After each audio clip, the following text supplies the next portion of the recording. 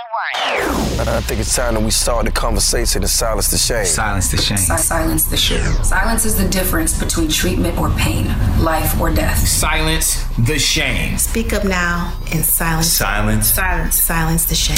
What's up, everybody? It's your girl, Shanti Das, the host of the Silence the Shame podcast. We are 48 strong. Woo! I cannot believe this is episode 48. We appreciate everyone that has been listening, tuning in, passing along the content, rating, subscribing, reviewing, all of that good stuff. So we truly appreciate you. July is Minority Mental Health Awareness Month, also known as BIPOC Awareness Month, which is Black Indigenous People of Color. There's a little debate on each end whether we should still be calling ourselves minorities or we should just be putting ourselves in a box, in a BIPOC box. But nonetheless, you can refer to it as Minority Mental Health Awareness Month, and shout out to the late, great B.B. Moore Campbell, who actually was able to establish Minority Mental Health Awareness Month. So we could talk about, some of the injustices as it relates to mental health in communities of color, especially Black communities. And now with the new term, BIPOC, it's just so many people in underserved communities, right, that are suffering. So we're just here to continue to spread this information and get the information to the people so that we can hopefully help people get the help that they need. We are super excited about our conversation today. And now I want to bring in my co-host, Free the Vision. What up, Free? What up, Shanti? How are you, sir? I'm doing well. How are you doing today? Good. I know you are off the heels of a work vacay trip, kind of off nine. So we're glad to have you back in the A. And it's always just a pleasure to be in your company. And we at Silence the Shame truly appreciate you being an integral part of this podcast and everything that we do. Oh, of course. Thank you guys always for having me. And I want to thank you for securing our guests that we're going to be talking to today. You guys are in for a real treat. We want to welcome Miss Nite Williamson to the show. She is a licensed professional counselor.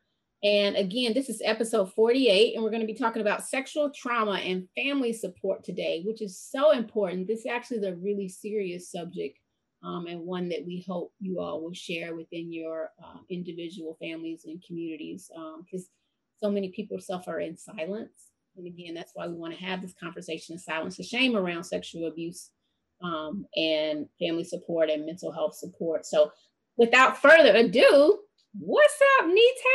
Hey, how you doing? Good, how are you? I'm doing well, I can't complain. Thank you so much for being here and for just your willingness to share the story. I know that you and our co-host Free, have a history of growing up together, knowing a lot of the same people. So I'm going to kind of kick this over to Free and let him jumpstart this important conversation with you.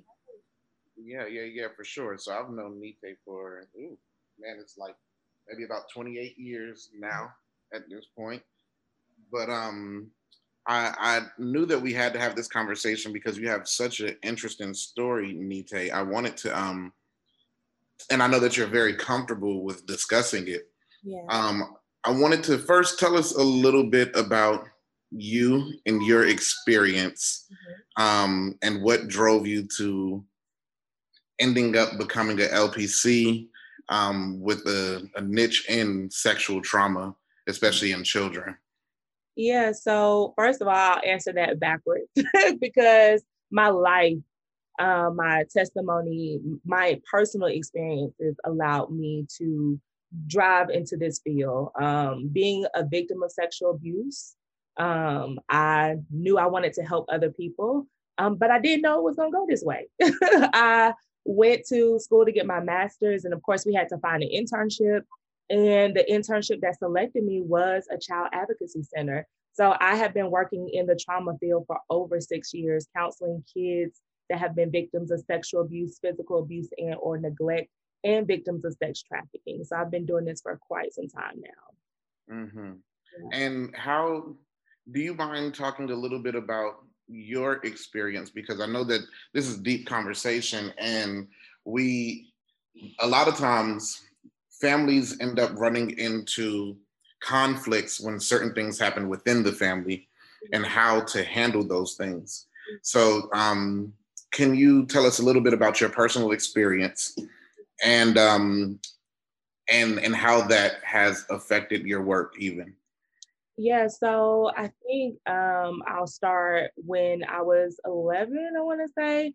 I was sexually abused by my stepfather for, I want to say, over a 2 to 3 year period. One of the things that when it first happened, I think I was just kind of caught off guard, like, is this really happening? Mind you, I knew my stepdad as long as I can remember. Me and my dad, I didn't grow up with my biological father. So my stepdad was all that I knew as, a father figure. And so I want to say it started, like I said, around 11.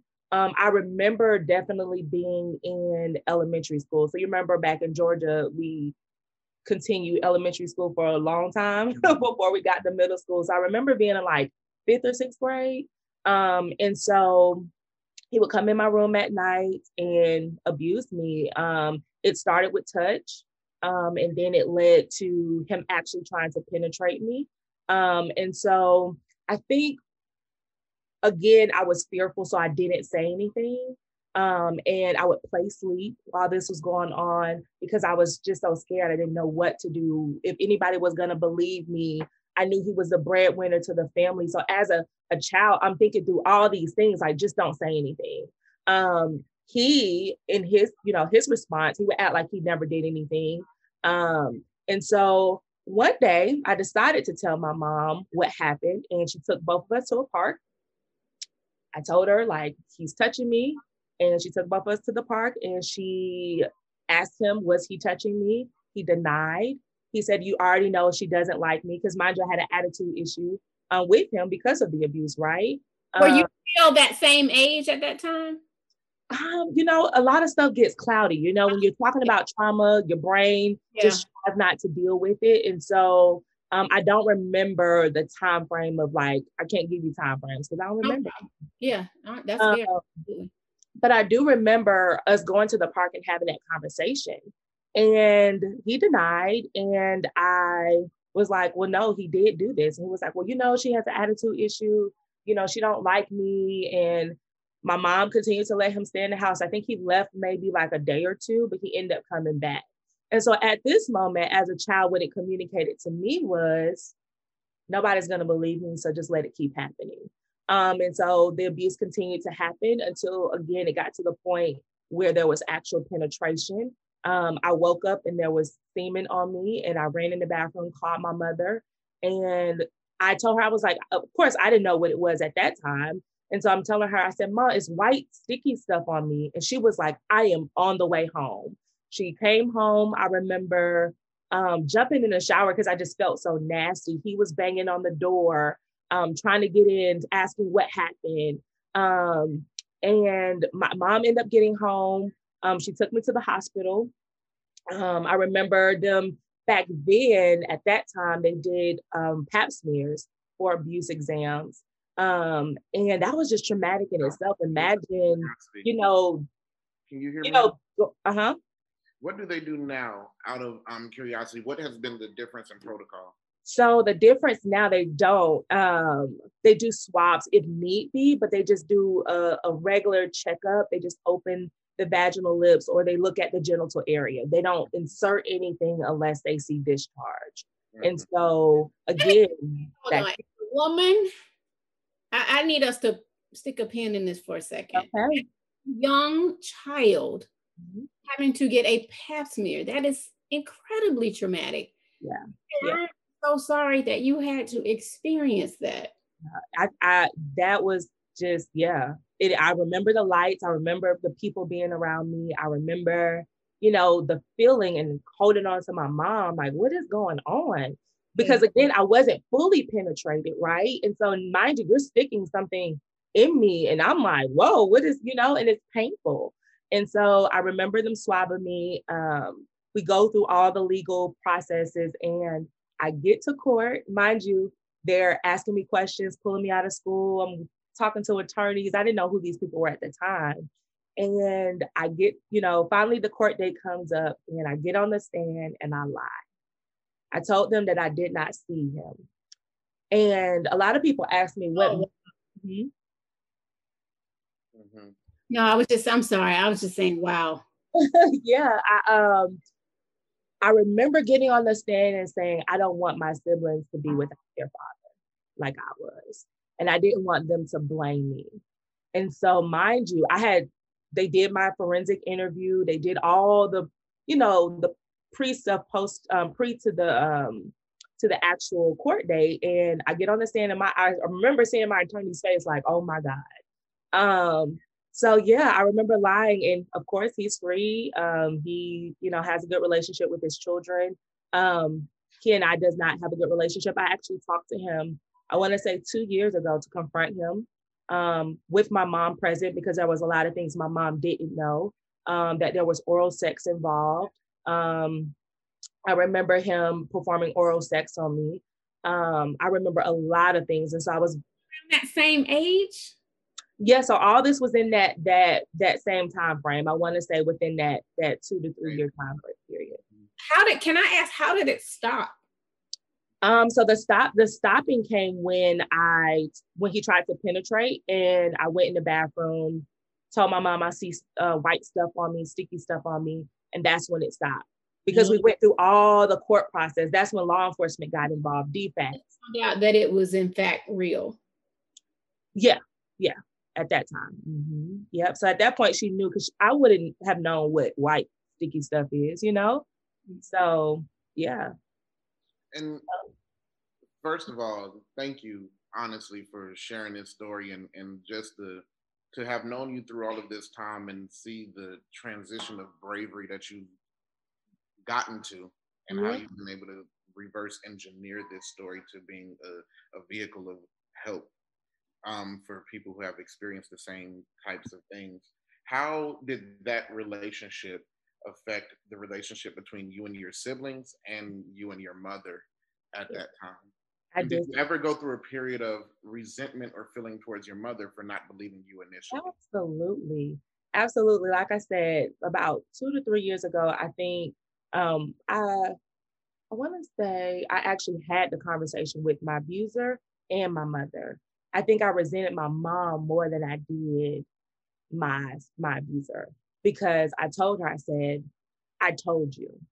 And at that age, my expectation of you as a mom was to protect me. And I feel like you didn't protect me. And we had an honest dialogue. This was like my child mind versus my adult mind, right? So I had to go back to the child state and tell her what I felt. And then hearing her response as an adult, she was like, I just didn't know what to do. I consulted people. He made most of the money. I didn't know how we were going to make a living. I got 3 children. And I didn't even know she aborted one of them, in this process of all these things going on. And so I think there was a lot going on for her that I didn't know, again, now understanding as an adult, but it changed our relationship for years. We were arguing and we just didn't have a good relationship until we had this conversation. And one of the things that changed that was one of the support groups that I took, because I didn't get counseling as a child. They offered it. I told them I don't want counseling. I don't want to talk about it. I don't want to deal with it. And I ended up taking a sexual abuse support group class at my church. And it changed my life. It helped me understand what forgiveness is and what that looks like, and helped me deal with the resentment issues that I was holding towards my mom and my abuser. So like I said, those conversations were pivotal, like in my life, and it changed my mom and our relationship. Me and my brother and sister have a better relationship now. We're working towards those things, right? Because I just isolated myself. Are your siblings aware? Mm-hmm. Yeah, so when I talked to them about it, they knew something was going on, but they didn't know what it was. And I told them, this is the reason why I act the way that I did towards y'all. I didn't want a relationship with anybody. They all had the same last names. They all were family. And to me, I was like, just the black sheep, like I didn't belong. And so Freeman, I was very present at school. Like that was my outlet, engaging in extracurricular activities. I'm going to do the best that I can at those things. Those things became my outlet. And that's why I think I did so well in those things, because it was just my outlet, way to get out the house, way to escape from what was going on at home. Ite, can I ask you a question? May I ask how old you are now? So I'm 33 now. Okay. Did you ever have not a breakdown, but just a really challenging time as a teenager and as an adult? And what was that turning point for you to get help, if you ever got therapy or just got support from it? I'm just curious, like, kind of like, was it anything that maybe triggered it as you got older and you got to a point where like, okay, I finally got to deal with this in order to really be my whole self and move forward? And now obviously you are a therapist yourself. I don't know if you specialize in this area, but I'm sure you do work around it. So I'd love to hear a little bit about what that turning point was like when you finally were able to get some help and how it triggered you as a young adult, if at all. Absolutely. I was very promiscuous. So I would have sex, drink a lot, smoke. Those were my ways of escape. And I remember being in college, like, I don't want to live like this no more. Like I don't. And I remember I transferred schools and I came back home. And one of my best friends told me about a class they were doing at her church at the time. And she was like, it's a sexual abuse support group. Like it'll be good for you. And her mom spoke to me about it. And I was like, nah, I'm okay. We always push things. I'm like, I'm good. And I remember ended up signing up for the class, and it just walked me through this journey. And I remember dealing with so much emotion that I had held in for quite some time, but I was using all these other things to cover that up and to escape and not deal with my reality, And so I think that class, that support group was a turning point for me. It opened my eyes to what I was really feeling, how it was affecting my relationships, who I was choosing to be in relationships with, my trust issues, and all those things. That healing process guided me continually to want to be in this field. And I do specialize in trauma now because, again, who better to do it? Who better than someone who understands exactly where these children are sitting and these families are sitting. I am so proud of you. And let me just say, girl, we're going to be calling on you to do more together because your story is phenomenal. Your strength and courage is beyond to be celebrated, right? Your resiliency. And it's just so we talk a lot about, recovery, right? And resiliency when we talk about mental health and behavioral health. How important is it to have a circle of friends or that family support, right? When you're recovering or once you can get to that point to talk about it? Because as we know, a lot of people hide this for years. They may not unpack these layers for 20, 30, 40 years later. And I know men, that's a whole different subject. Yeah. I know that have been sexually abused and never speak on it, right? Never bring it to the light of day. And it just grows and festers, and that stress of it all eventually leads to some sort of physical diseases. So just talk about the importance of, support from someone within the family or outside of it in that journey to recovery. Yeah, I think support is so important. I think a lot of studies even show that the more support you have, that community is so important. And oftentimes we escape and we retreat and we isolate and we withdraw, thinking that that's going to solve it. And it's that community aspect and so was so important. It was important for me, right? I had spiritual people. I had, family members just reaching out, checking in. How you doing? How are things going? But the time in my life where everybody ignored it and act like it didn't happen was the most traumatic and the most harmful, because you don't feel like you have people that you can lean on. So it perpetuates this isolation and withdrawal, right? And so I think that community piece is so important, whether it's from the people that you expect it from or least expect it from. And I think I got more from that church community, and that was what I needed at that time. And family, they joined along the way. And so let me ask you this, because when dealing with something to this caliber inside of a family, to speak to what even your mother said, a lot of times you'll have family members where this is happening inside the family and they don't want to lose the breadwinner, or it may be happening amongst children within the family. I did want to, and I do specifically want to ask about that because you and I had a very interesting conversation about that. Is it considered abuse when it's happening amongst children within the family, cousins of each other, that are close within age, or how is something like that handled? And what do you tell those family members who fear destroying the family and not knowing how to handle the weight of that kind of trauma? Yeah, so I think to the first part is we can't fear getting people help, right? If it's child on child, like you said, where there's close age range, where is this behavior coming from? I want you to say that again, because that was a very powerful thing too. I forgot what I said. What I said. You can't fear getting people help. Yeah, you can. And I think that it's so important. I think that normally we just say, oh, we don't want it to break up our family. How do we know? How do we know it's going to break up? You know, if everybody is supporting and everybody is like, okay, let's figure this thing out, it can't possibly break the family. If anything, it's in the most trial provoking area that we grow better, grow closer. You get what I'm saying? When we're down and we can work through these things together. And so I think to your point of the child on child. So of course, in working in child advocacy centers, these things have to be reported. Closer in age, you want to make sure they get help. Where is this behavior coming from? Where did they learn it? Because again, we have the media, we have perpetrators that will teach a child and the child just normalizes it and think it's okay. And they go teach another child. So we really need to take these things serious, because I think growing up, they're like, oh, kids just being kids, they just touching each other. They're learning their bodies. Yeah, but we need to make sure, right? And who better to get involved than professionals?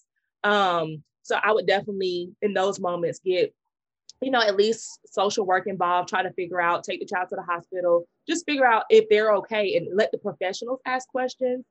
Because a lot of times when parents ask questions, they ask questions in a suggestive way. Did so-and-so touch you? Well, you're giving them somebody's name. You want to be general when you're asking questions. And so again, when the age gap is larger, that's reportable. That is defects, law enforcement involvement.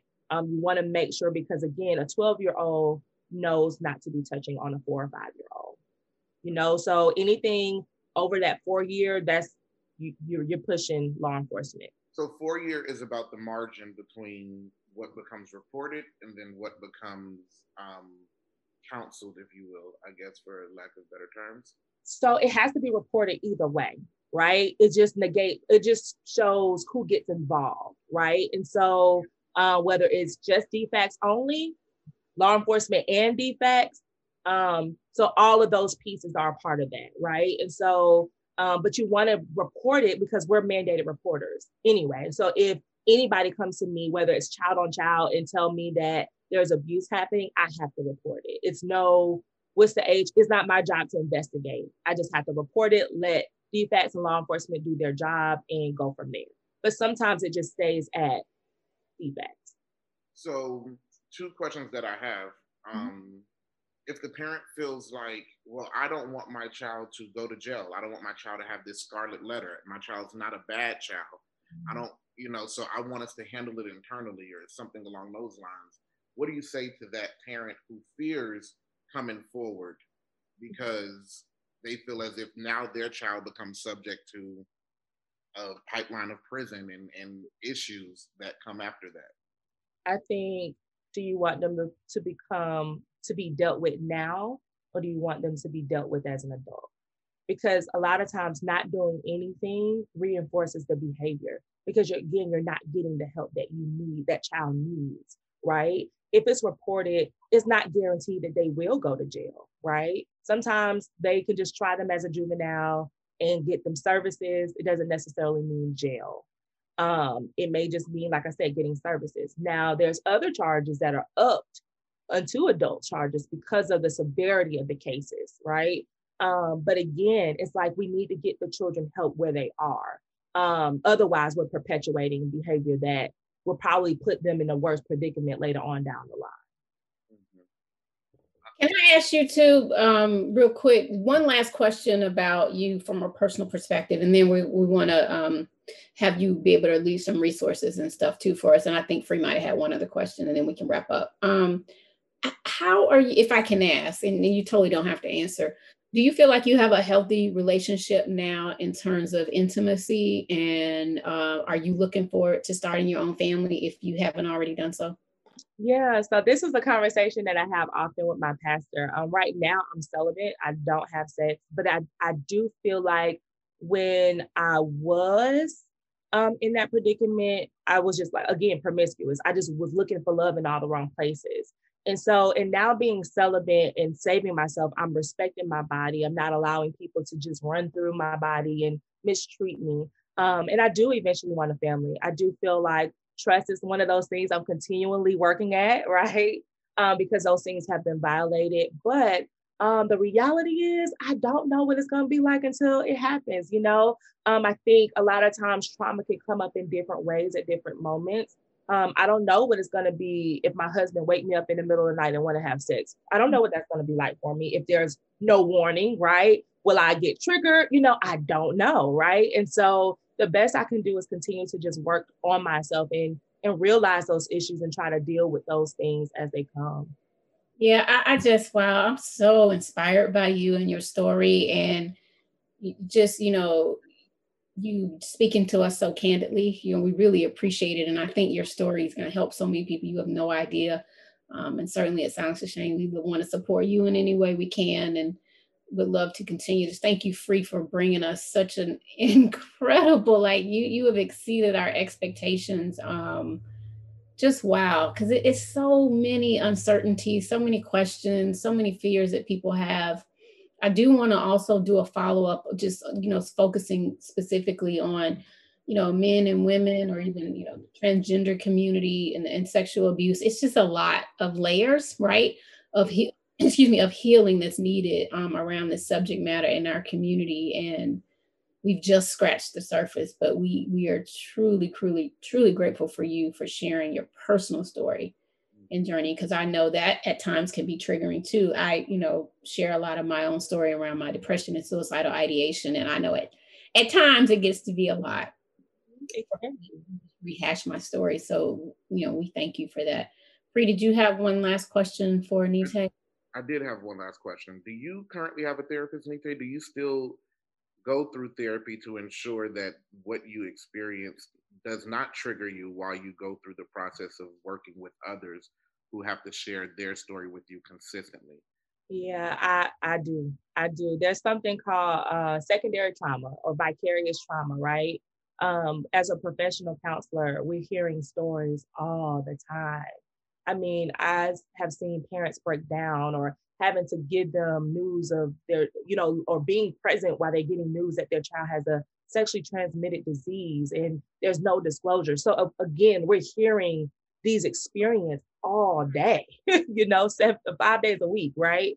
And so therapy was something that I actually picked up, I want to say last year, because I realized the importance. So I was like, man, every therapist should have a therapist, because we need outlets too. And so that's so important. And I also have that spiritual component as well from my pastor as well. So I have those two avenues to help me become a better person and to be able to not allow these things to affect my life continuously. So, yeah. That's great. We talk about that all the time. We even have a podcast episode entitled "Does Your Therapist Have a Therapist?" Maybe you can check that out one day. It's I can't remember which episode it is, but it's really good. Go back. That's so important. Man, first of all, I just wanted to thank you. I've always told you that this story would be something that is healing for other people, but just much bigger than you. And I've always found it unfortunate that you had to experience it, but at the same time, proud of how you processed it. Yeah. So I'm really grateful for you doing this with us and taking the time. We've also had Amanda on to speak with her about her father and her experience. So this is me being able to reach back and bring all of the people who we've kind of come up with to talk to them now as adults going through the things that we experienced as children. Yeah. Is really, really inspiring to see, and to kind of have an outlet like Silence the Shame and what Shanti has created to open up doors for these things that we grew up fast experiencing and knowing amongst each other, because I remember knowing these things being young with you while no one else would know. So now to look back at it 20 years later, you know what I mean, and see like this is where we are, this is very inspiring. So I just want to congratulate you on your career, and as it continues to become more and more successful, and just thank you so much for doing this conversation and all that we'll do from here forward as well. Yeah, thank y'all for having me. I think it's been an awesome opportunity to aid people as we continue to silence the shame, man. We got to speak out, because otherwise people won't know and they won't feel heard, or feel like other people understand. So thank you for providing the platform for that. Oh, we're so grateful. And again, I echo all of Free's sentiments. You are just such a jewel, and we thank God for covering you during that incredibly difficult time in your life. And we look forward to continued partnership, and we want to be able to support the work that you do, Nite. So tell our listeners how they can stay in touch with you. I don't know if you have a private practice, or if wherever you work, if you're still accepting clients. We just want to be able to, or if you have any support group information around the topic of sexual abuse and trauma, please give that information now. Yeah, so I facilitate or aid. I'm one of the facilitators for a sexual abuse support group called Tamar Sexual Abuse Support Group. It is housed in Decatur. Spell it for them. TAMAR Sexual Abuse Support Group. And so this is for our listeners in the Atlanta area, correct? Because we have listeners all around the country. Yeah, and expand this. The goal is to continue to expand this sexual abuse support group. So I'm one of the facilitators for that. You can go to www.branchoutreach.org to get more information about registration. We actually have a class coming up August the 2nd. So if you want to get in that group, it's amazing how we've seen the transformation. It's the same class that I took. So now I'm circling back and around from a facilitator perspective. So I've been doing that for, I want to say 3 or 4 years now. So that is a good resource. As far as private practice, I'm in a partnership practice with Seeking Peace Counseling. And you can find that on whether it's, I think it's www.seekingpeacecounseling.com.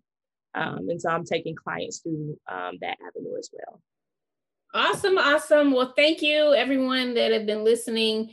We appreciate you listening to this important episode. You've been tuned in to episode 48 of the Silence the Shame podcast, Sexual Trauma and Family Support. I am your co-host, Shanti Das. You can reach me at Shanti Das 404. Remember to follow us on Instagram at Silence the Shame, on Facebook and Twitter at Silence TH Shame. And you can check out our podcast if you got iTunes or Spotify or SoundCloud or Google Play. Check us out. Tell your friends and family about it. And what else do we need them to do, Free? And how can we follow you? Yes, rate, subscribe, share, and comment. That helps us. Let us know what you want to hear. Let us know what you think of what you've heard. That always helps us grow. You can find me at freethevisioneverywhere.com and at literally everywhere. And so, yeah, that's kind of how you can keep up with me and the things that I have going on. Amazing. So remember what we said, July is Minority Mental Health Awareness Month, or otherwise known as BIPOC, Black, Indigenous, People of Color Awareness Month. So make sure you're taking this information and sharing it within your own communities, especially communities of color. And last but not least, make sure you take time, save a life, and silence the shame.